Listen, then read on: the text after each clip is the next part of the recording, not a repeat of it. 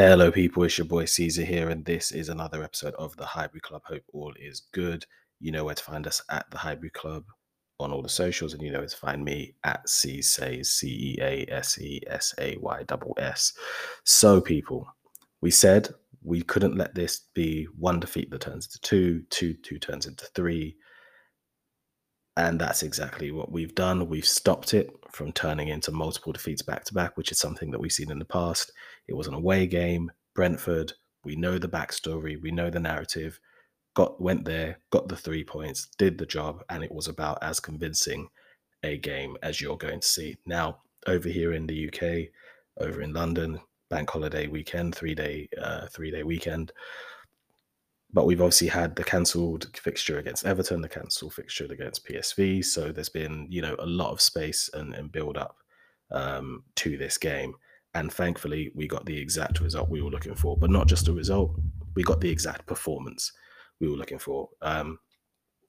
Now, as I said, we know the backstory, right? We remember Friday nights under the lights, first game of last season, Community Stadium. Jamie Carragher and Gary Neville dancing a jig after our squad was decimated by COVID. And, after all the talk last season of COVID postponements, that was the one game Arsenal were told you have to play despite half our squad not being there, and some just coming back from the international break or injury. So we know what the deal was. And we spoke already in the preview about what our team was in that game. And, the starting lineup, we had the likes of Callum Chambers, Pablo Mari, Flo Balogun. It was a very different looking side to the one that we have now. So while I think there was a lot of talk about banishing ghosts and sort of payback and things like that, we played them in February at the Emirates and beat them comfortably, and it could have been a bigger scoreline than it was. So, while I'm sure that's the case to a degree, personally, I think that was done and dusted.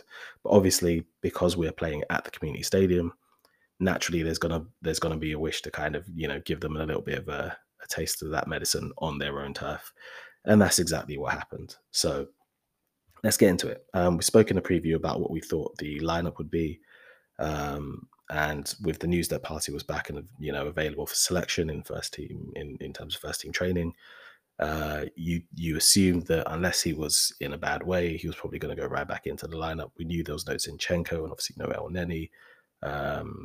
And no Smith Rowe as well. So you think the lineup is going to be pretty self-explanatory.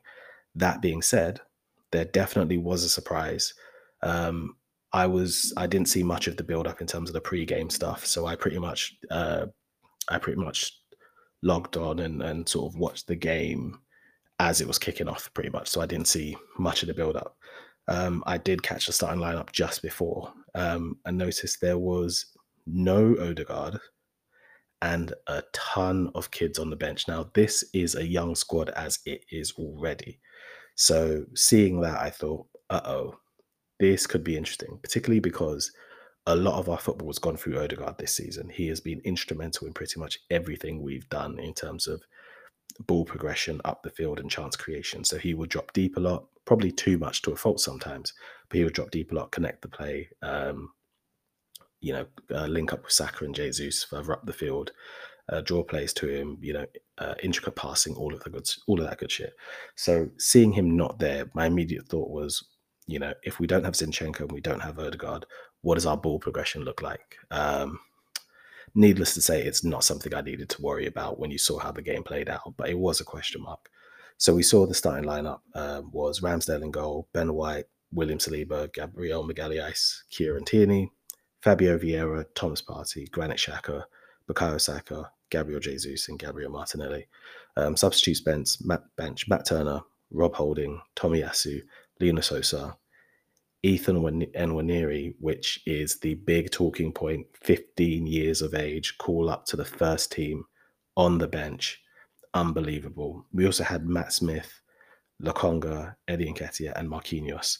So that is quite a young bench, particularly, for an away fixture in the Premier League, and your first fixture in over a week and your last fixture for another 2 weeks. So this is a game you need to win. We saw Man City get the win against Wolves, Erling Haaland doing Erling Haaland things, nice and comfortable. We saw Spurs batter Leicester, despite being bad, just terrible. They're getting wins. So we have to keep the pressure up. We have to stay top of the league. We have to keep going. So this is a game we really, really, really do need to win. And I've seen a lot of talk on the timeline subsequent to the game about sort of, the first decent team Arsenal played, Man United, they lost, but they're, beating all the fodder. My answer is simple. When I look back at the season Leicester won the league, we dropped points against teams we should have beaten. We dropped points against the likes of Swansea, Southampton, Everton. We pick up those points, we win that league. It's that simple. So for me, it's unless you're a Man City or Liverpool and you're sort of nearing 100 points for the league, unless you're in that kind of situation, it's not the points against the big team that you drop that's going to cost you. It's the points against the team you should be beating. You have to rack those up. For years, Wenger got top four just by beating the rest, and he'd have mixed results against the rest of the top sides, but he'd absolutely annihilate everybody else. And that's what we have to start doing. We have to, what can you do, right? You play a team you're supposed to beat and people criticize you for beating the team you're supposed to beat. Well, in my mind, if it's a team you're supposed to beat them. And that's what we did today. But when you look at that squad, what I was thinking when I saw it was, the starting 11's got to win this game. We can't be relying on the subs to do it. It will be too much. So first goal is going to be crucial, number one. And number two is we have to hope that this team isn't going to be too disrupted by the couple of players that were missing, and they could put together the kind of performance that would mean that we could go out and do the business. And Brentford, they lined up as expected in a 3-5-2. I think that was probably the best option for them, because I think if they went to a back four, that would mean they came to play, and I don't think they want to do that. Very much it would be about frustrating us and taking their opportunities from set pieces or wherever they could. So in that 3-5-2, for example, they've beaten Chelsea, they've beaten United, and they've got draws against the likes of Liverpool and Spurs. So they've got decent results in recent months with the 3-5-2. So it's pretty much as I expected, Abremo and Tony up top being the major threats and outlet for them, particularly Tony with his England call up. A lot of confidence. You'd expect him to want to come and do something against a big side. He had a lot to say after the win against us at the start of last season. So he'd have something to say if he managed to do the business in this game. But pretty much right from the jump, we were on them. So literally the first minute, ball goes up the right, gets brought inside. Gabriel comes forward from the centre back position, plays a pass into zone 17, sort of around the number 10 space. Martinelli gives the ball first time to Xhaka, who cuts it back first time back to Martinelli. And he's about to take the shot when he slips. If he doesn't slip, that's 1-0. And that's the first minute. So I see that and I think, okay, so ball progression might not be a problem after all. And this is the thing about the side Arteta has built, right? We now have a team that can play the style of football that Arteta wants to play, even if there are a few pieces missing. I think I saw Arteta say subsequent to the game, I saw a clip of the pre-game interview, and he said something about having, or maybe it was post-match, I can't remember, but he said something about having 12 or 13 senior players to pick from, just due to the number of injuries we have, which is why obviously we had such a young bench. But it just goes to show, everyone was worried during the transfer window about the depth in the squad, and my point was that Arteta had built a squad that had the kind of versatility in the number of positions our players can now play, that we do have depth. We maybe don't have one or two players more than we need, but we have enough depth. So you've got Ben White, who can play right back with step into centre back. Tomiyasu, who can play anywhere across the back line. Zinchenko, who we know can play in multiple different positions. Saka, who we know can play in multiple positions. Jesus, Martinelli, multiple positions. Xhaka, multiple positions. Vieira, multiple positions. We have a team now that can withstand some of the losses. Before we lose Ben White or Tomiyasu, we're playing Cedric. We lost Tierney, we're playing Xhaka at left back. It's not those days anymore. The squad has evolved, so it's fantastic to see. And even though the injuries we did have mean we had to, dip into the under 21s for some match day options, it wasn't sort of the situation we saw against Newcastle, where we have a hodgepodge match sort of stitched together squad just struggling to get by because injuries have decimated us. So we have a lot of injuries and we're still managed to put out a squad that can play the kind of football Arteta wants to play and play it well. And this was one of the best team performances this season. I have some questions about that I'll get into later, but it's just something to bear in mind given all the talk about the squad, particularly around the January transfer window. Sorry, the summer transfer window. A few minutes in, though, we saw Rico Henry race down the channels and float a ball in. It was just a bit of a warning. The ball goes to Mbuemo, but he's not managed to do anything with it, and Ramsdale's managed to catch it.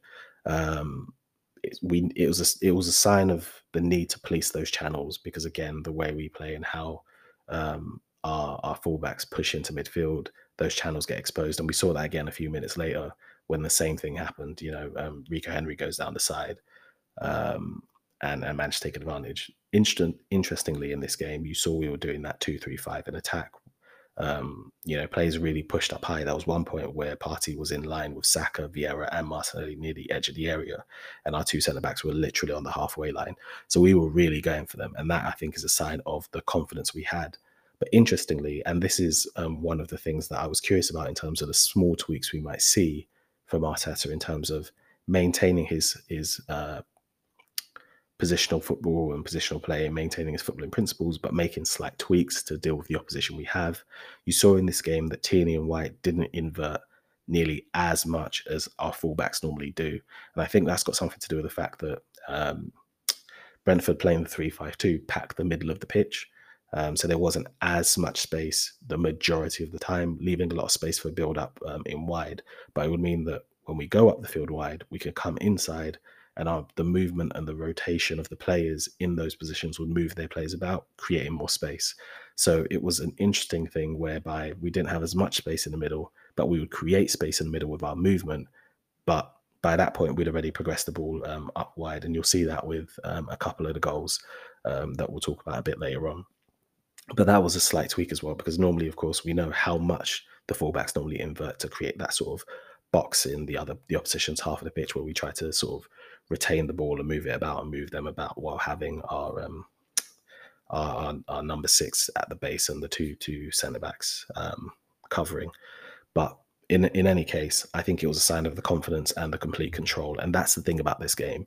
This game, more than any game this season, I think, bar maybe Bournemouth, was complete and utter decimation. It was utter control.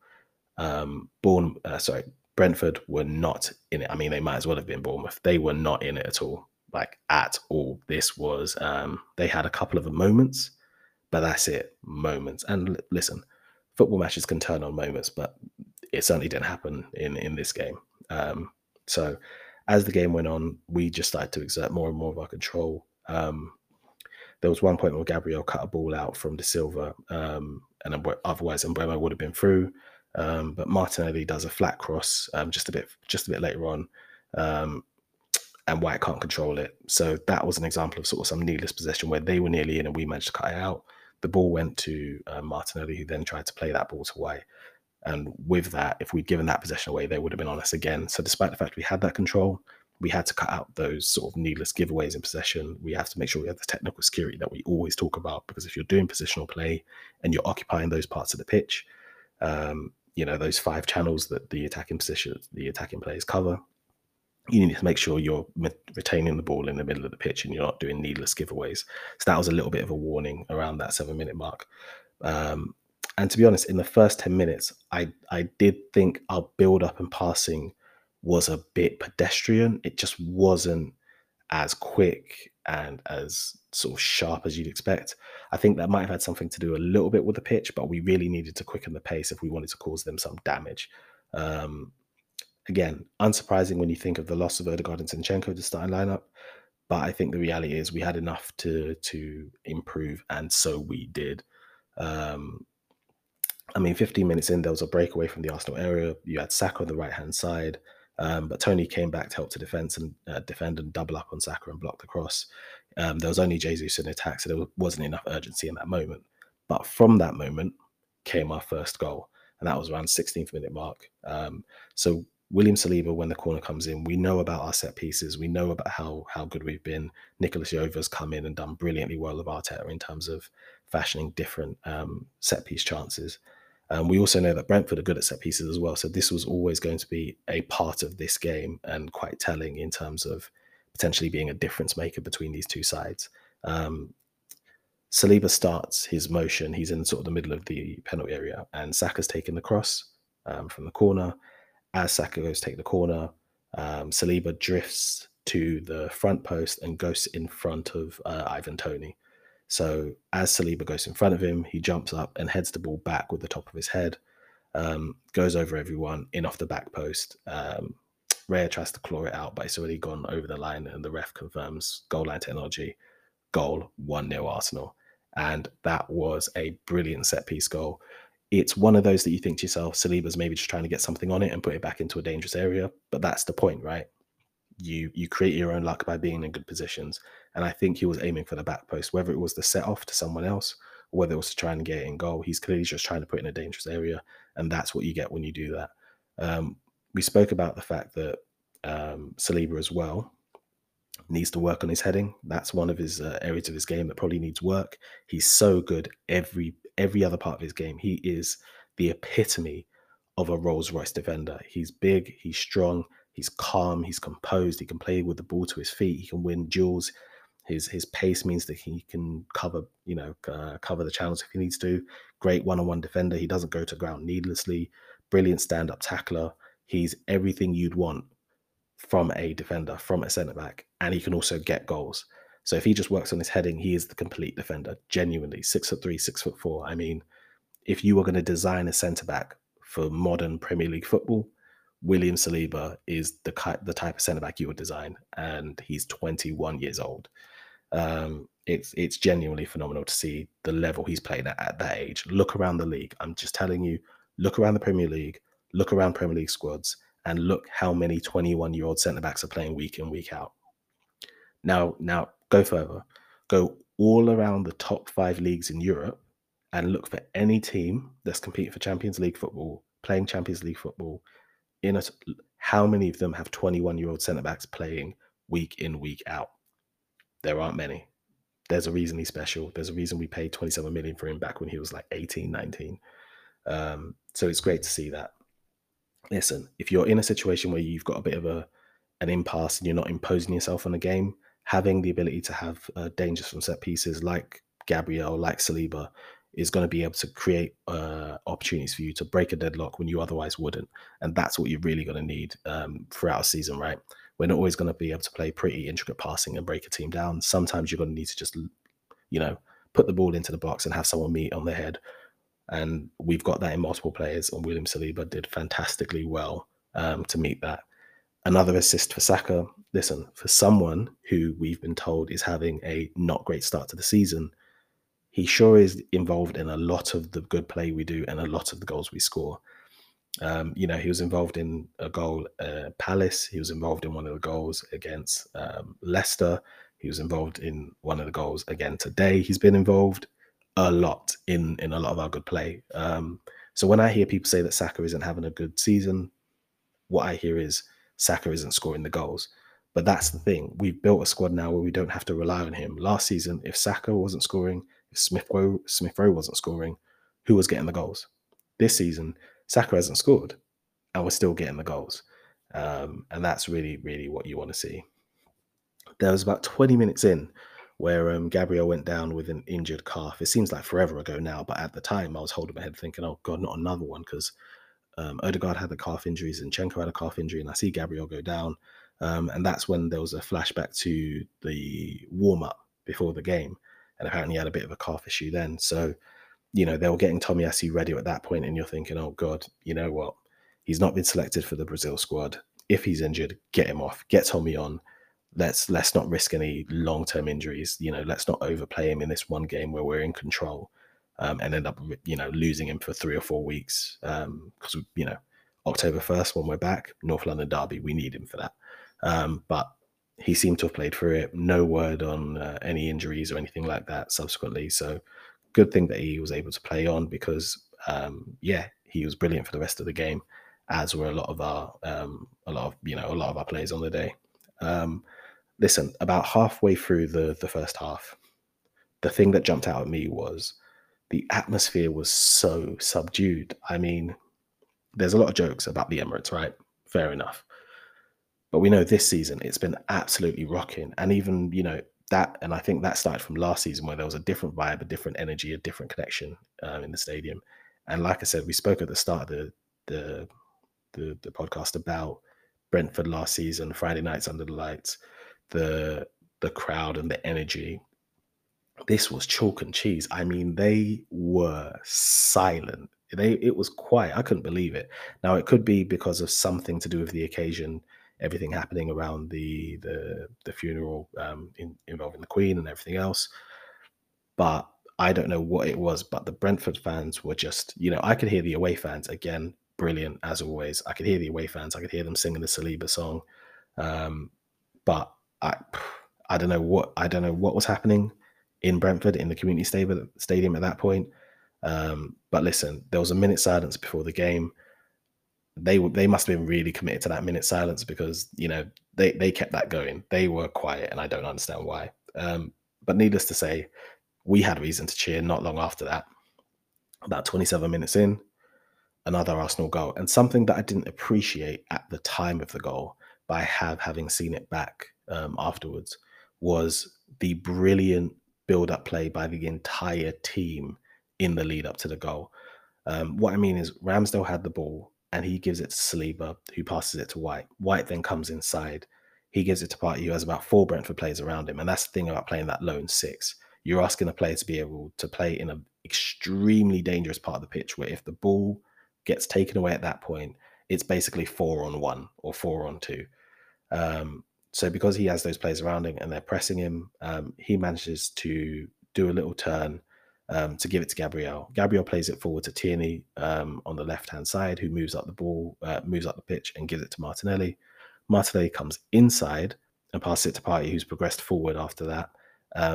And Partey plays a cross-field ball to Vieira over on the right.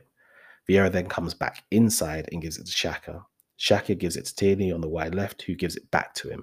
At this point, with all this build-up, by the way, which has been moving the Brentford structure left and right and creating those spaces, at the point that Xhaka does the give and go with Tierney and gets it back, if you look in the penalty area, Jesus has stood in between 2 Brentford defenders. So he's not behind them. He's in line. He's just in front of them. And you can see that Xhaka looks up. He looks up and then kind of just checks his steps. He almost does like a little feint before he does the kick. And in that moment that he looks up and then looks down at the ball, Jesus immediately knows what Xhaka's going to do. And that's when he makes the movement. And the reason that that's so important is because if he moves later, he's offside. If he moves too soon, the Brentford defenders can cover it.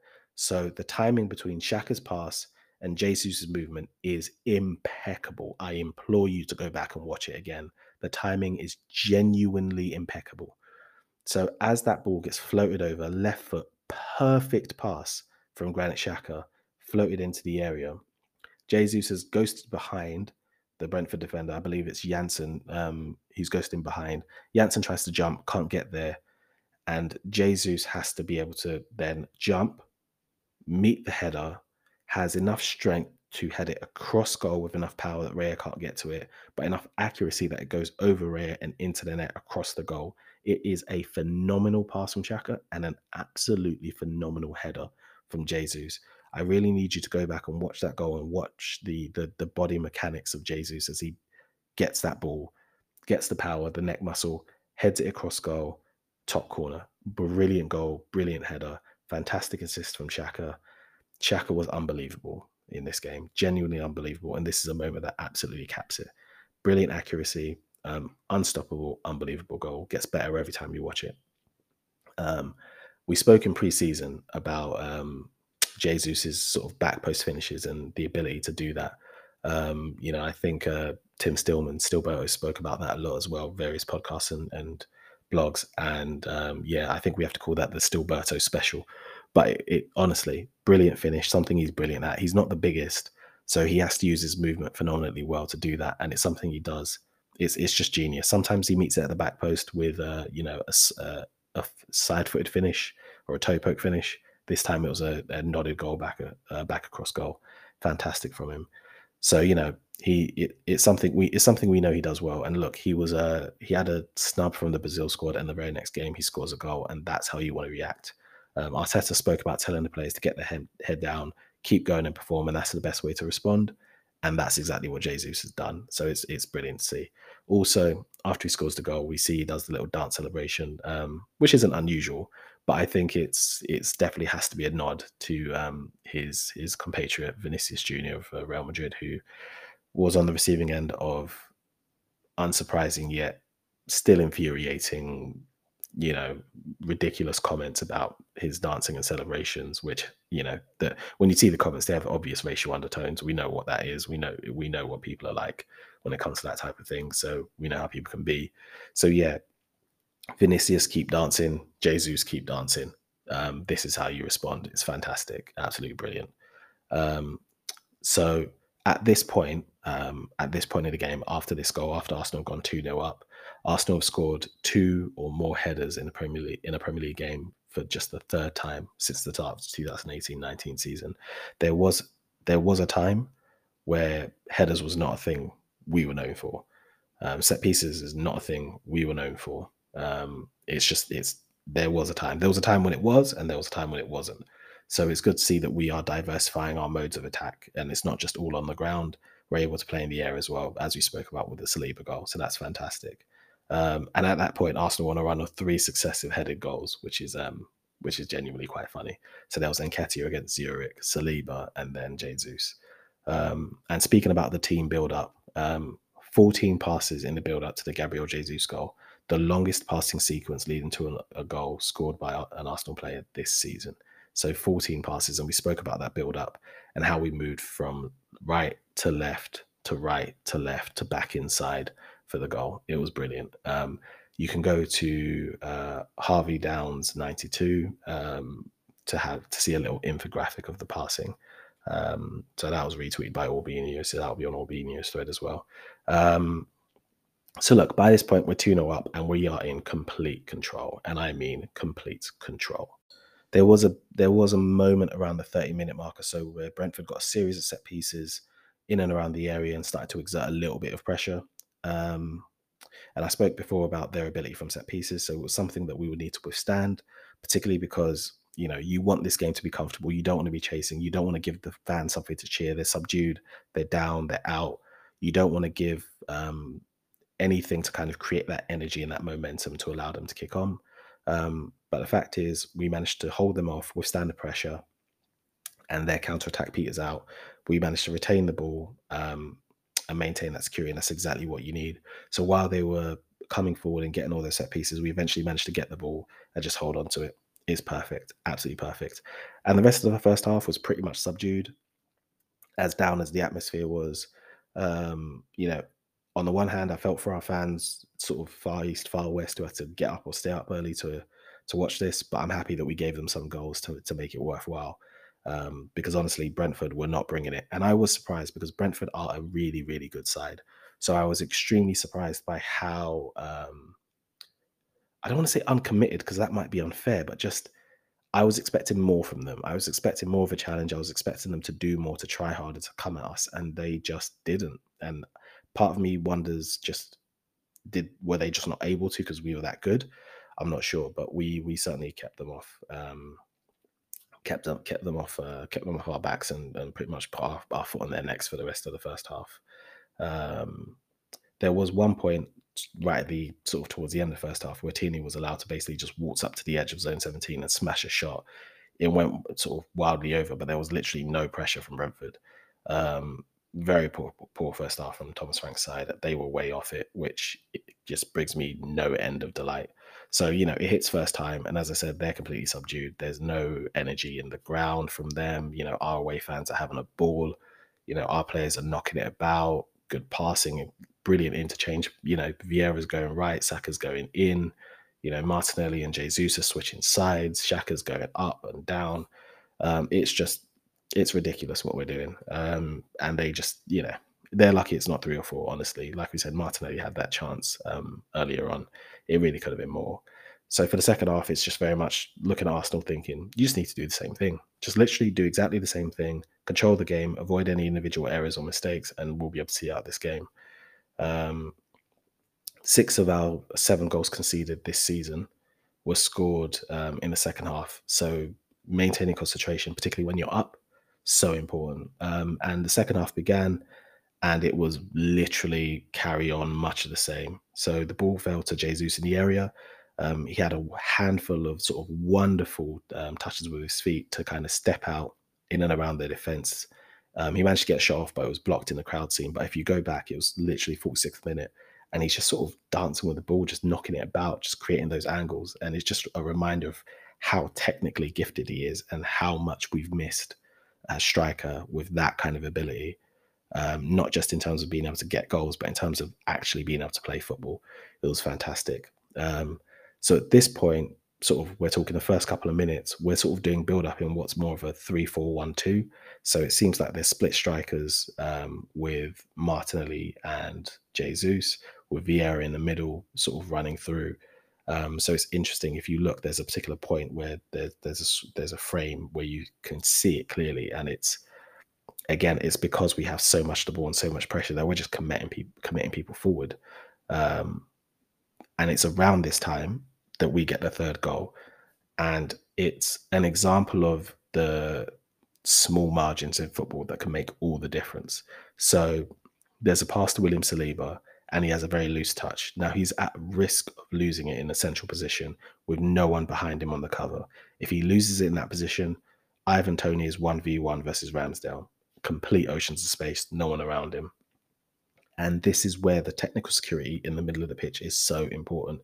You cannot give the ball away in those areas. It is, if you give the ball away in wide areas, you might be able to cover and delay enough for your players to get back in support. But you lose it in central areas, you are finished. But this is William Saliba. So Saliba does Saliba things. Despite that loose touch and Tony being onto it, Saliba just does a nice, neat, calm, composed turn away from the pressure. Just literally a 360 or more of a 180 really, away from pressure. And after he does the turn, he does a give and go of party before the ball's played wide to Saka. Well, it's played to Vieira, then Saka. So it's played to Saka via Vieira, who Vieira carries it up the right wing.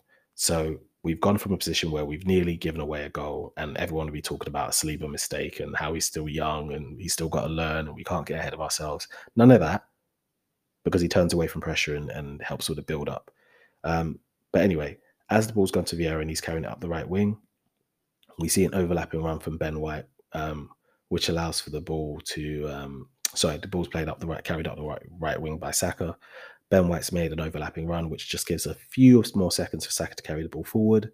He plays it inwards to Vieira. And Vieira, in that number 10 space, is in oceans of, there is no one around him.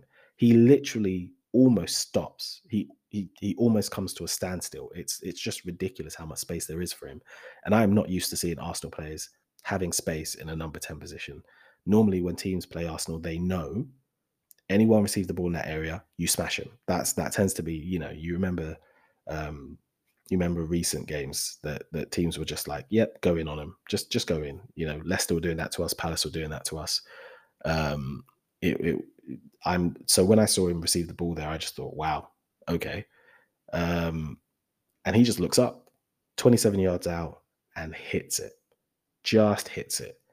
The ball cracks off the post and goes into the net. It is an amazing first goal for a club, particularly on your first start, your Premier League debut. Unbelievable strike.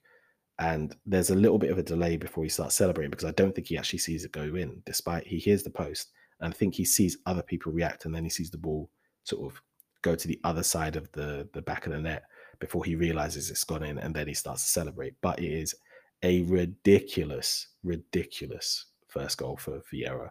Well deserved. He was brilliant the entire day. And again, it just goes to show we were able to take a situation that was, a semi freak out moment, just calmly play up, build up. And we spoke earlier on about the sort of inverting of the fullbacks and how there was a little bit less of that. And actually, because Brentford were packed in the middle of the pitch, our build up was going sort of along the width of the pitches, so up the wings, and we saw that here. So Saliba has the ball, give and go in the middle of the pitch, gives it wide, Saka via Vieira, and so we bring the ball up the field, up the width. We then bring it back inside, where there's a sea of Brentford players, just none of them are pressing Vieira, and that's how he's able to get the shot off. But again, it was an example of just how a lot of our build up wasn't going sort of traditionally as it would do with our fullbacks in inverting, because even for that goal, we saw Ben White makes the overlapping run to create space for Saka to bring the ball inside. So it just shows that little tweak, that little variation.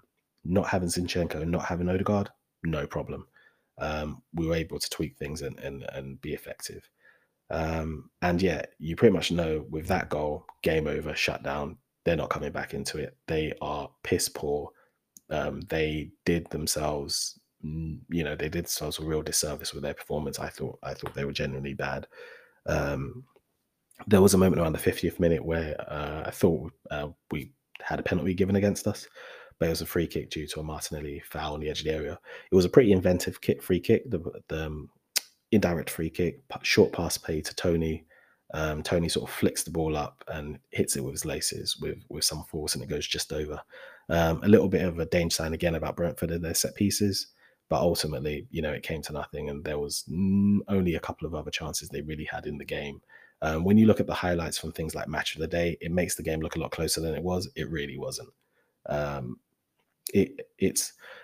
It's quite interesting as well, just how bad at moments Brentford's pressing was. And I don't know why that was. I really don't know why that was the case. But there was a moment around the 56th minute, for example, where Brentford decided to press, and they pressed on Saliba. He goes back to Ramsdale, who goes, and Saliba goes wide, right? So Saliba's got in the middle. He gives it to Ramsdale. They're pressing Saliba. Saliba goes wide to be able to give Ramsdale an option sort of in the defensive right-hand side of the defense. Ramsdale plays a low pass instead in the center of the pitch to Partey, who then plays it right to Saliba, and we're out of trouble. And it's that fantastic build-up, right? So in the moments where they did decide to press, we were able to get out because of that range of passing. And it's one of the reasons Ramsdale is so important and has been our number one. We're able to go up the field and we see good interplay, and it sees Jesus get into the box, low hard drive, saved by Ray's legs. That could have been 4. It was brilliant interplay, brilliant chance. The result of corner came to nothing, but again, it's a good example of some good build-up play and good interplay. Do more of that throughout the rest of the season and will be incredibly hard to deal with. Again, somewhere around the 65th minute, there's a bit of a game state switch. Brentford start to apply some pressure, but again, it comes to absolutely nothing. They are really, really, really off the pace. This game was a game that looked a lot like a big team playing a team that's just been promoted from the Championship. They haven't, of course, but that's how it felt. So yeah, listen, I could go on about the rest of the second half, and there were definite moments. For example, there was a moment where there was a bit of a loose touch from Partey. The ball got cleared up the field from Gabriel. Partey loses a duel again in midfield, and the ball breaks for Damsgaard. The ball was played in behind. Saliba puts on the afterburners and goes past Tony to recover the ball and plays it out. It's great 1v1 defending. So won the duel after Partey lost it in midfield. And again, for all their good work, it comes to nothing. There is a moment around the 65th minute where there's some brilliant positional play. So a ball goes to Vieira, White's on the overlap. Instead of doing a cross to the box, he does sort of like a low cut back pass into the box for Tierney, who sets it back for Saka to hit. He's going for the far post, and it's a brilliant save from Raya. So again, we see another situation where we're allowed to progress the ball up the field along the width and then come back inside, which is fantastic to see. And it's also a brilliant set off from Tierney for Saka, which shows Tierney's ability, funny enough, to play inside. And we see that part of his game is developing. He's growing. He's learning to be more of an interior player. It's never going to be his strength. Obviously, he's definitely more of an exterior type fullback, but that's fine, because if it means we can still play our style of football with him playing, that's exactly what we need. And it's a reminder that, look, because of his injuries, I think people have started to question Tierney's ability. It's the same thing with Smith Rowe. Because of the injuries, people start to question their ability. Kieran Tierney is a very, very, very good fullback. A very good fullback. And I think people will need to understand that the options we now have mean that we can swap in. Um, yeah, we can swap in some really good players when other players are missing. Um, as I said, great save from Raya, who we could have ended up with him, obviously, but we ended up with Runason because Raya's release clause at the time was prohibitive due to Brentford staying up. We now have Ramsdale, and as we've spoken about, I think we know why we have Ramsdale. Brilliant keeper, lots to improve on, of course. Still very young, 24, I think. Um, but yeah, Ray wasn't someone who ever massively impressed me. He's a good keeper, very good keeper, very good with the ball to his feet. And I wonder whether he's someone who, for example, Man United might look at in the future.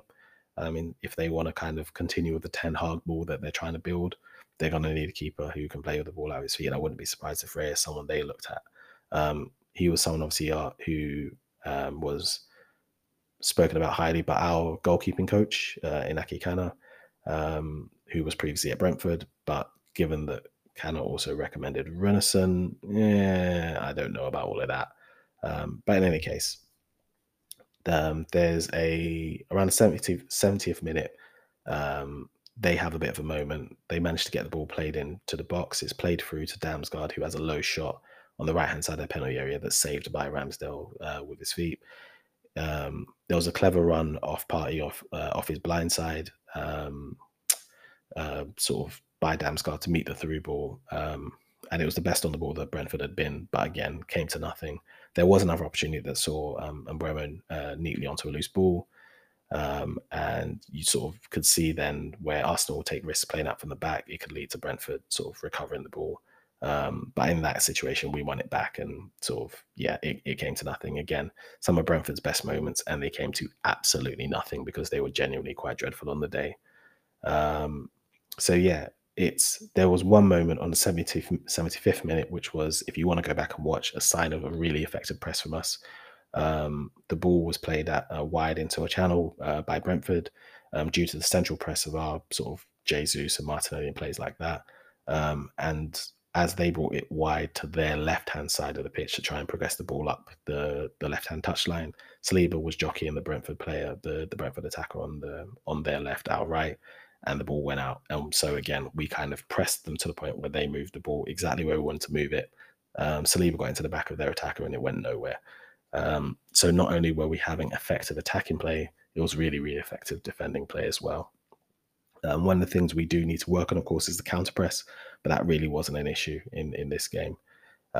We saw Partey and Martinelli go off, Nketiah and Lokonga come on. So I was interested to see whether or not it was a front two of Jesus or whether Jesus would go to, the left and Nketiah would go through the middle. Ultimately, it didn't really matter in the end because there really wasn't anything to talk about. There was a moment where, again, another penalty, I think, being called, but ultimately they were offside, and you could see Ben White celebrating in the back, cheering when the offside went. It would have been Saliba who gave away the pen in that situation, but it really does show you the small margins because, if that happens, you have the moment where Saliba has the loose touch that Tony could have been onto, but he turns away. There could have been that potential penalty given away, and suddenly you're talking about Saliba having a goal, but giving away sort of two chances for Brentford. It is a small margins game, but because we go on to win the game 3-0, we don't talk about it. No one ever remembers it, and that's how reputations and games and confidence can turn on incredibly small moments. But look, it's around not much has happened for the rest of the game, but it's around the 91st minute that one of the big talking points of the game, Ethan and Nwaneri comes on with Marquinhos. Vieira and Saka goes off, and Nwaneri becomes Arsenal's youngest ever player to make a debut in the Premier League, 15 years and 181 days old. The youngest player to play for Arsenal in the Premier League, the youngest player to play in the Premier League, full stop. And I believe he's the youngest player to play for any team in any of the top 5 leagues in Europe. Unbelievable. When he was born, the Emirates was already built. It's pretty it's pretty incredible to think about it. I mean, we're talking about 2007. I can't even remember 2007. Let's put it this way. For a player that young to break into an Arsenal first team, how talented do they have to be? How hard do they have to work? How much do they have to have sacrificed? It's pretty incredible. Um, I mean, just look in the United States, for example, in 2007, the iPhone was announced, right? US presidential candidates, including Mitt Romney, Rudy Giuliani, John McCain for the Democrats, Barack Obama, Hillary Clinton. It's the new Wembley Stadium was completed in 2007. I mean, the British troops withdrew from Iraq in 2007.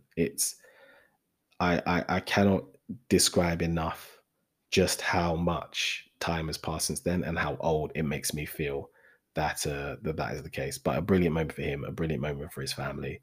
Um, but it was only on the 91st minute they came on, so there was nothing to it. Game was pretty much done. Um, so I think the club are probably still deciding where his final sort of place is going to be in terms of a starting lineup, whether it will be, in the right wing position, number 8, number 10. But he's still so young. There's still so much for him to do before that's ever even a thing. But in any case, nothing else happened. Game over. We win 3-0. Brentford lose. Fantastic day. Brilliant performance. Complete dominance, control. Brentford were never in it. They had some small moments, but none of them made you panic. None of them made you go, oh, even when there was that small moment with Saliba on the edge of the area, not on the edge of the area, but sort of in that defensive space, you're never thinking to yourself, what's going on here? Nah, you're just thinking calm. Because that's the thing, he exudes calmness, and that's what it was. This was a calm and composed win, absolutely dominant. The fact we were missing Zinchenko and Odegaard, they weren't missed. Xhaka captain for the day.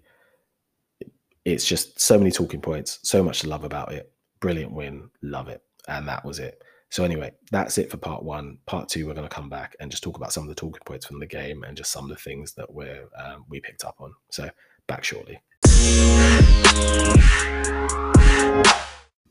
What's good, people? Is part 2 of the Highbury Club. Hope all is well. Hope you got yourself a nice little drink in the break, and we are back.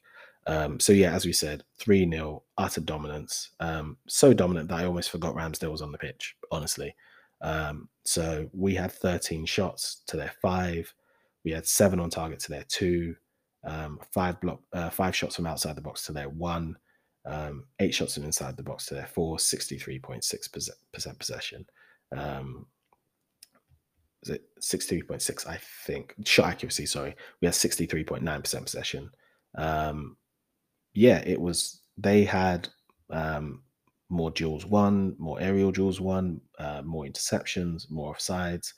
Each team had 3 corners taken, so they were doing their best. They were trying to compete, and it was something I did wonder about, right? Because on the one hand, it was brilliant stuff from us. We made a very good team look completely and utterly ordinary. They looked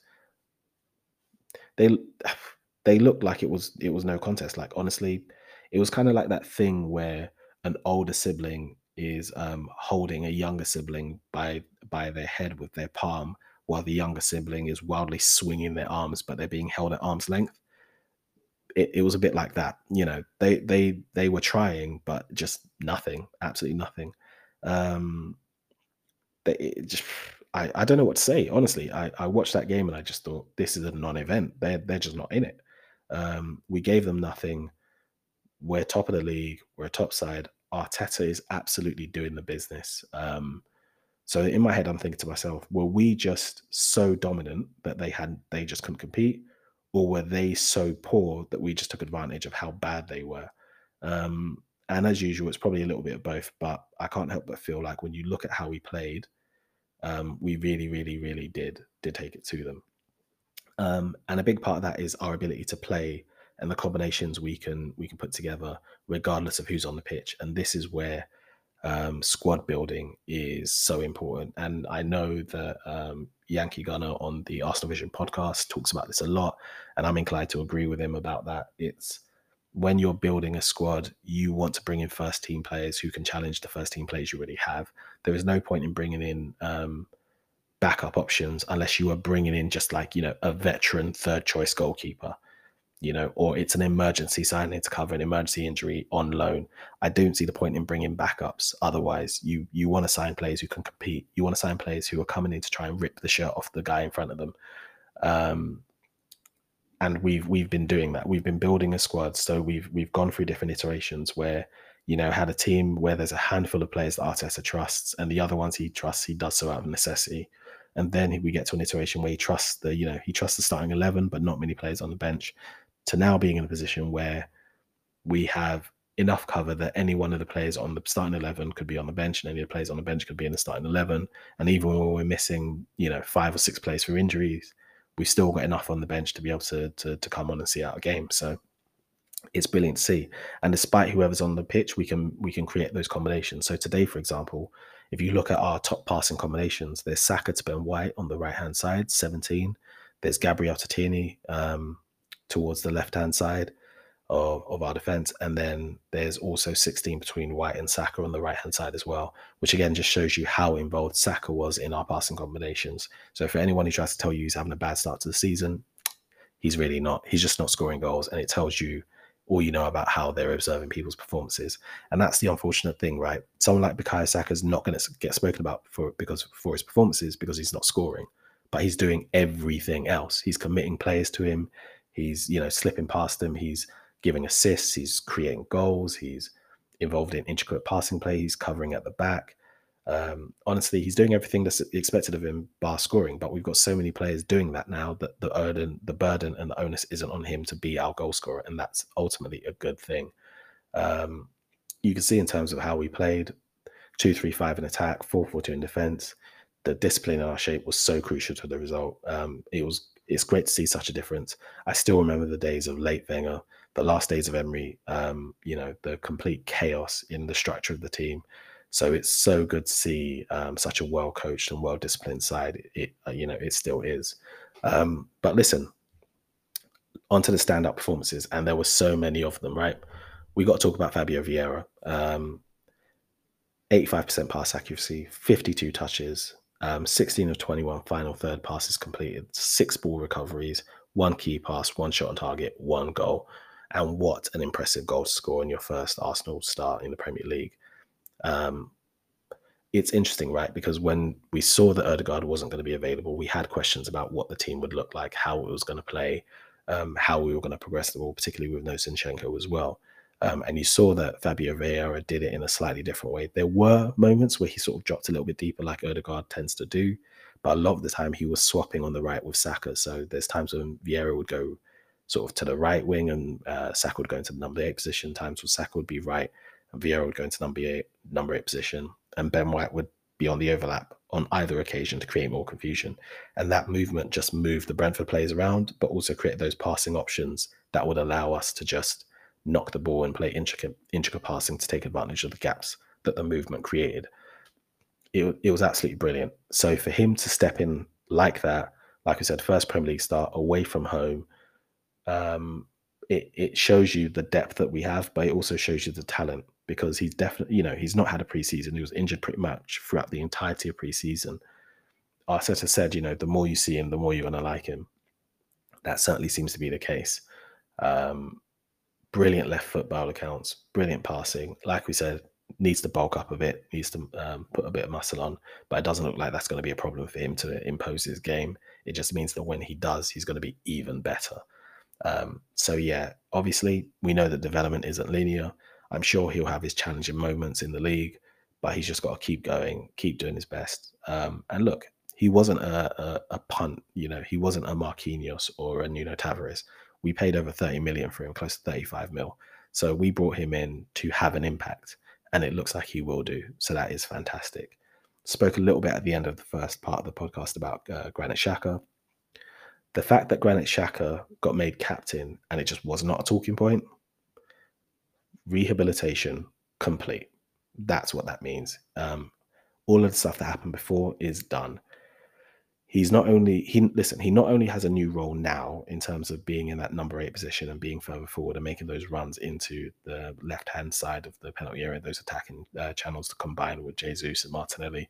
Not only is he doing that, he's dropping deeper to provide assistance where needed. So, for example, in previous games where Lokonga was playing, Xhaka wasn't making as many of those penalty area runs to provide options and support for Lokonga.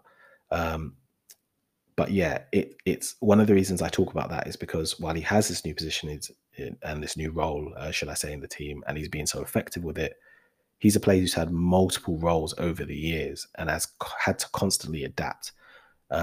We talk about how much managers trust him and how he was sort of the first name on the team sheet for pretty much the entirety of his Arsenal career. But it's also the fact that not only has he been a constant in the side, um, he's constantly had to evolve what he does, and he's constantly done it. And managers have constantly trusted him, except in the last year to 18 months, he has really, really, really stepped up in terms of his output, his ability, his performances, the consistency of those performances. And what I mean is, Xhaka has always been consistent, right? He's always been a player that has been consistent. It's just he has far fewer of those bad moments, and the consistency of the level of his performance has gone up. So, he might give you 6 and 7s out of tens consistently, 7 out of 10s, but he's giving you 8 or 9 out of 10s consistently. He really is, and it's just brilliant to see. Um, People say you can't teach an old dog new tricks. Well, I think Shaka begs to differ. It's I know a lot of it, for me, at least in my opinion, is a lot to do with Arteta putting him in the best positions to succeed. And in some of his early days, in Shaka's early days under Wenger, Shaka was a bit more attacking. Um, and we know that the whole thing about Wenger calling him a box to box before saying actually he's a deep line playmaker, and sort of the question marks about that. But on the one hand, it could just be that he wasn't properly scouted and Wenger just was saying stuff. But on the other hand, it could just be that he's able to do different things and we just never really appreciated it because he was constantly having to firefight and do, you know, diving tackles at the last minute as, players were running through on goal. And he had Mustafi falling over to the left of him and Kolasinac sort of doing whatever he used to do. When you look at some of the teams he played in, you look at the structure of some of those teams, it's no wonder that maybe some of his performances were what they were. But for me, the Xhaka we're seeing right now, one of the issues we always had is Xhaka's good, but should he be our starter? Should he not be an option? You'd be hard placed to find a player that removes Xhaka right now, that's on the market, that's available. If we stepped into the market right now looking for a number 8 to replace Xhaka, to bench Xhaka, to take Xhaka's shirt, how much does that player cost? And where does that player come from? Because these performances, and I'm not just talking about today because Brentford are terrible, but just generally over the last 18 months, people, there was all the talk about Tielemans in the summer.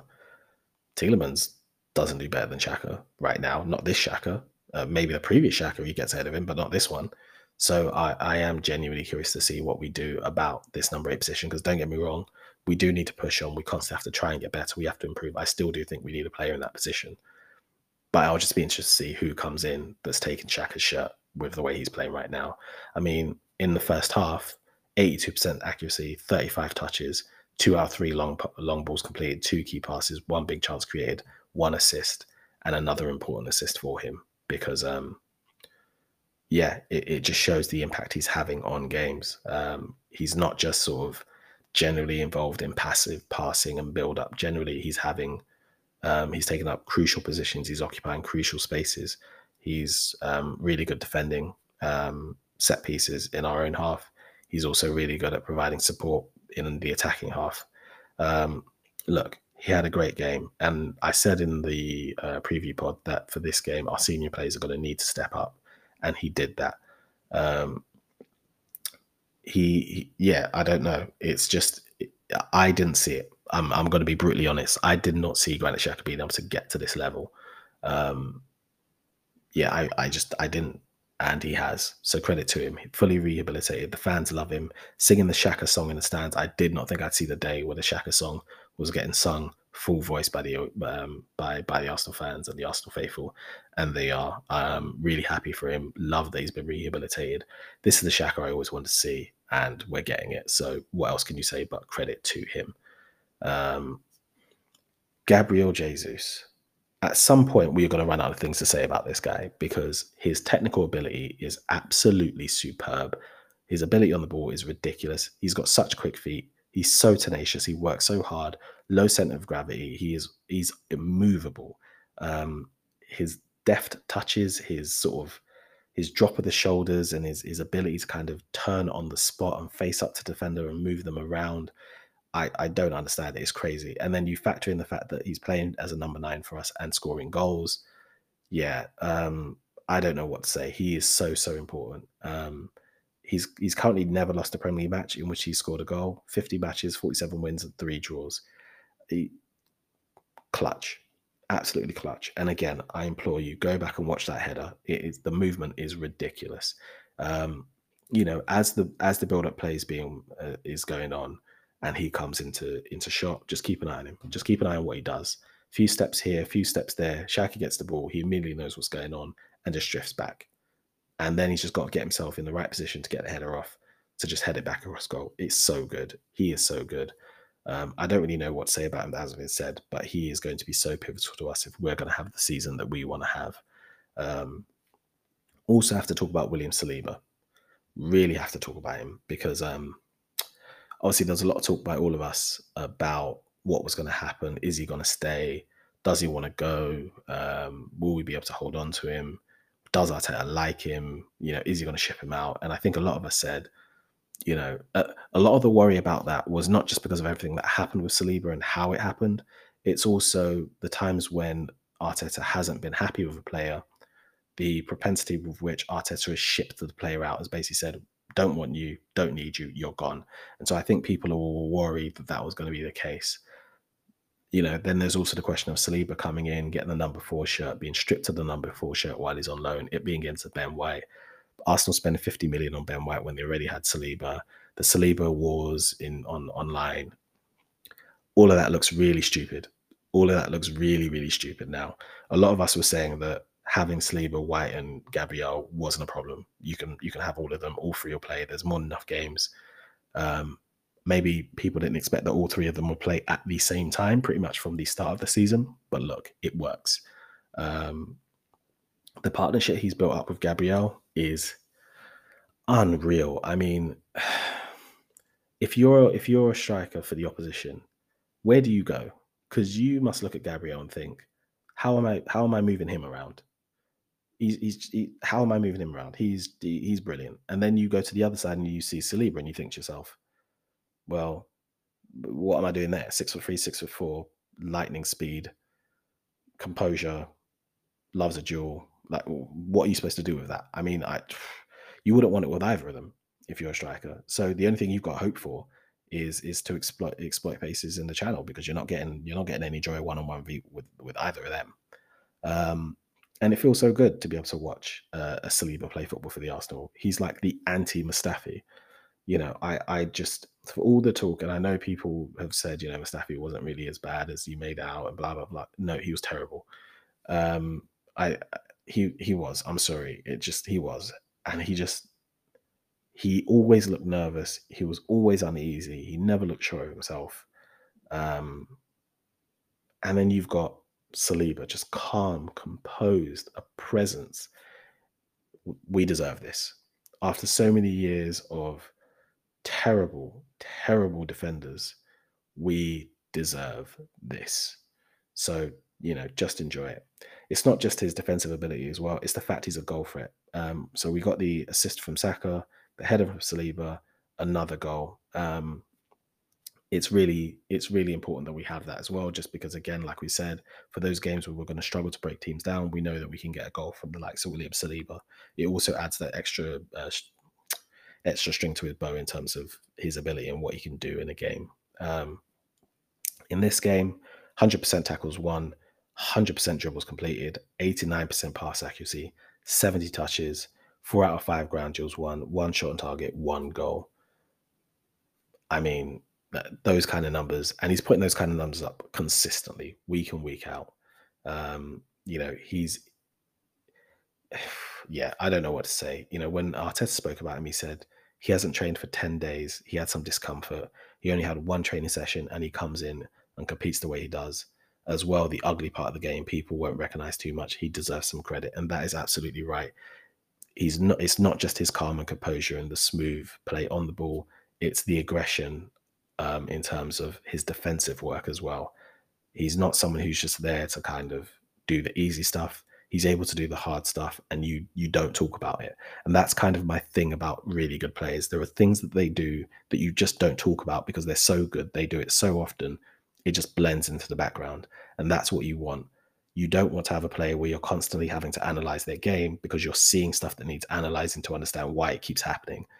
The things he does are so good that you just don't even notice he's doing it.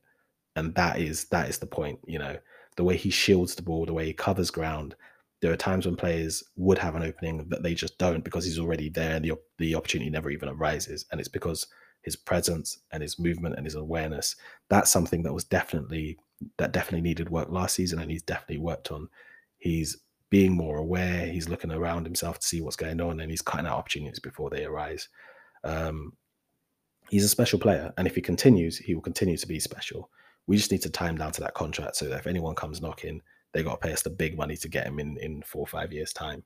Um, but it's obvious that he has an important role to play in this squad, and it's obvious the connection the fans have to him.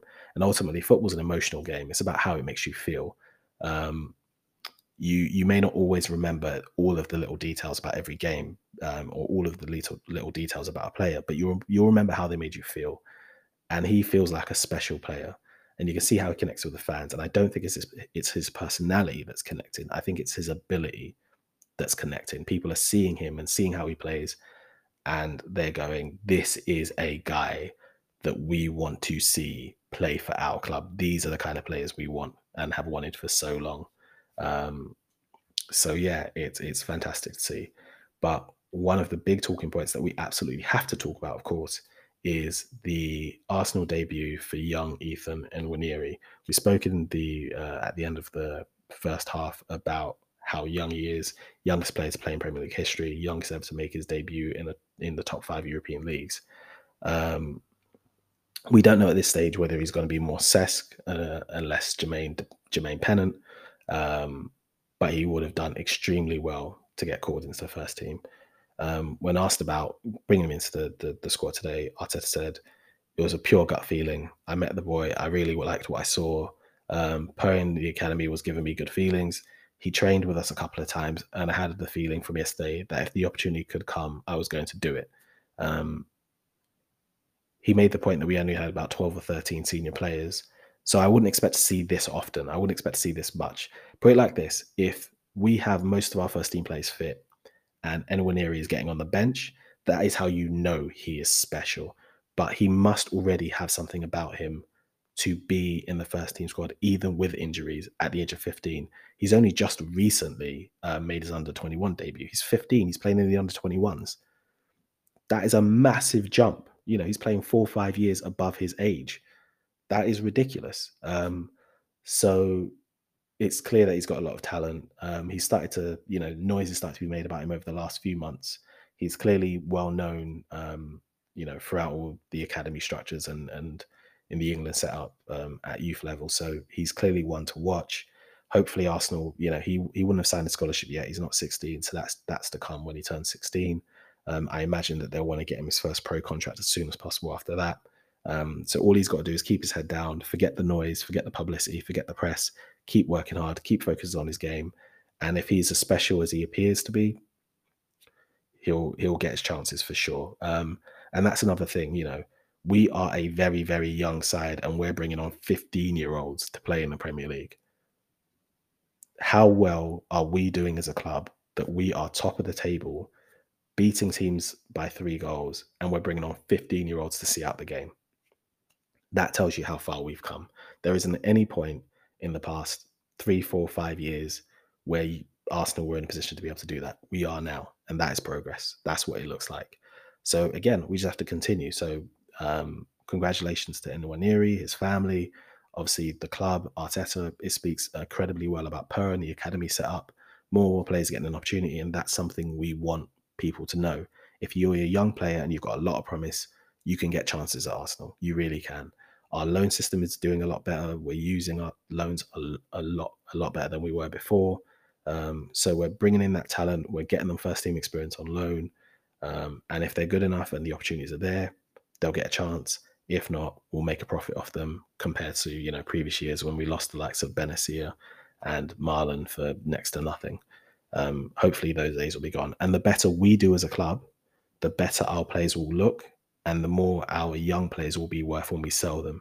So rather than losing players for next to nothing, we can do a Liverpool and sell a Solanke for 20 million, despite the fact he hadn't done that much by that point. So that's what we need to get to. So honestly, congratulations to him. Didn't have much time on the pitch to be able to show what he can do, but I'm sure he'll be itching to have a chance, whether it's the League Cup or the Europa League, or if there's more injuries, he'll be absolutely wanting to get a chance, get a touch on the ball, and show what he can do. But yeah, I mean, it's ridiculous. It really is. I just actually another point before I move on about the young players. It's something important to remember. Eddie Nketiah is 23 years old and he's played 100 games for Arsenal. He's only in the last 6 months just properly broken into the first team as a player who gets consistent minutes. He's been a first team player for a little while, but it's only in the last 6 months that he's getting consistent minutes. And he's played 100 games and won a trophy, right? Arteta spoke about Martinelli. In a year, if you look at the game they played here a year ago to today, it's just incredible how fast they grow, they mature, they recognize situations, execution level, the understanding, and even physically. We remember that game against United where Arteta pulled Martinelli off at halftime and he didn't feature too much after that. And everyone said, oh, Arteta doesn't like Martinelli, blah, blah, blah. You can see just how much young players can grow and develop if you can keep them together and add some experience around them. So as I said at the top of this segment, we already are an incredibly young side. So to be bringing in even more young players, like I said, on the bench, Matt Smith was there as well.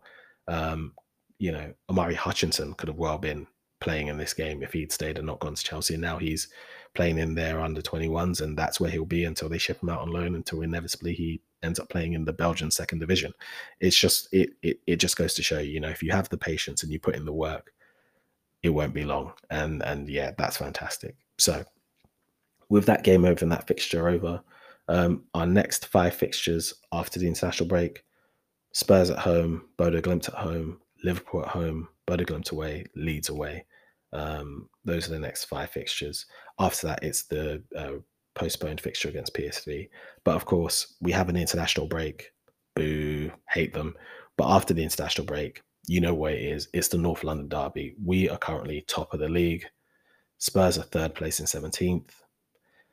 Look, they are poor, but they keep winning. We're playing better than them, but they keep winning.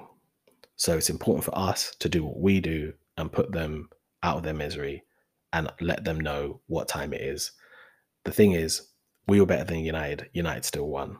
The way we play and the way they play, compatible in the sense of we can break them down and we can get goals, but they can counter us and they can get goals. This is really going to be a tough fixture. It really is. But it's at home and we tend to do well against them at home. So we're really going to need to be on our A game. So let's hope that players come back from the international international games, unharmed, healthy, fit, ready to go. October 1st, we go again in the Premier League. But for now, watch the highlights, bask in the glory, enjoy the 3 points. Top of the league in October is what we're going to be when we kick off against Spurs. Top of the league for August, top of the league for September. Listen, man, it's not by accident these things happen, right? It's one thing if it's after 1 or 2 games, but we're 7 games in, we're top of the league. If we can keep it going, look, I think we all know what we expect to happen this season in terms of Man City running away with it, particularly when you look at Erling Haaland and what he's doing in the league. But I think for sure what we can say is we definitely are a much improved team, and it's time to go out, and particularly after how last season ended, it's time to go out and show those lot down the road who really runs this city. But in any case, people, enjoy the rest of your bank holiday. Enjoy the win. We'll have a couple of pods for you during the international break. We're going to go over a few things, what's going on in the Goonosphere, but also going to take a little bit of a look at the progress of the club under Arteta, just so we can get a sense of perspective about how far we've come, because I think it's very easy to forget everything that's gone on, all of the challenges that have led us here. So we're going to take a little look at that as well, and just kind of, like we said, provide some perspective to say to people, look, this progress isn't by accident. A lot has happened in the last few years. But in any case, people, that's it from me.